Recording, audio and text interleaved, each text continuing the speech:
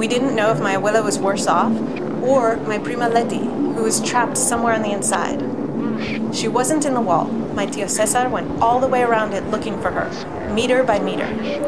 He thought he would be able to sneak in somewhere, but the walls went all the way around. The river was all fucked up, he told us when he came back, and the ocean crashed against walls now. No more beaches, no more cliffs. He held out some hope that he would be able to cross in from Canada, but the walls had risen there too, trapping people and cars, even a few border agents. He didn't find Letty in the wall, so she had to be on the inside. We waited. Surely they would deport people, but no one appeared. Maybe they couldn't figure out how to get them through the wall. No stories came out, and yet we had stories.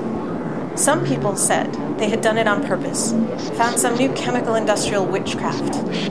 Others said it was a judgment on them, even when it felt more like a judgment on us.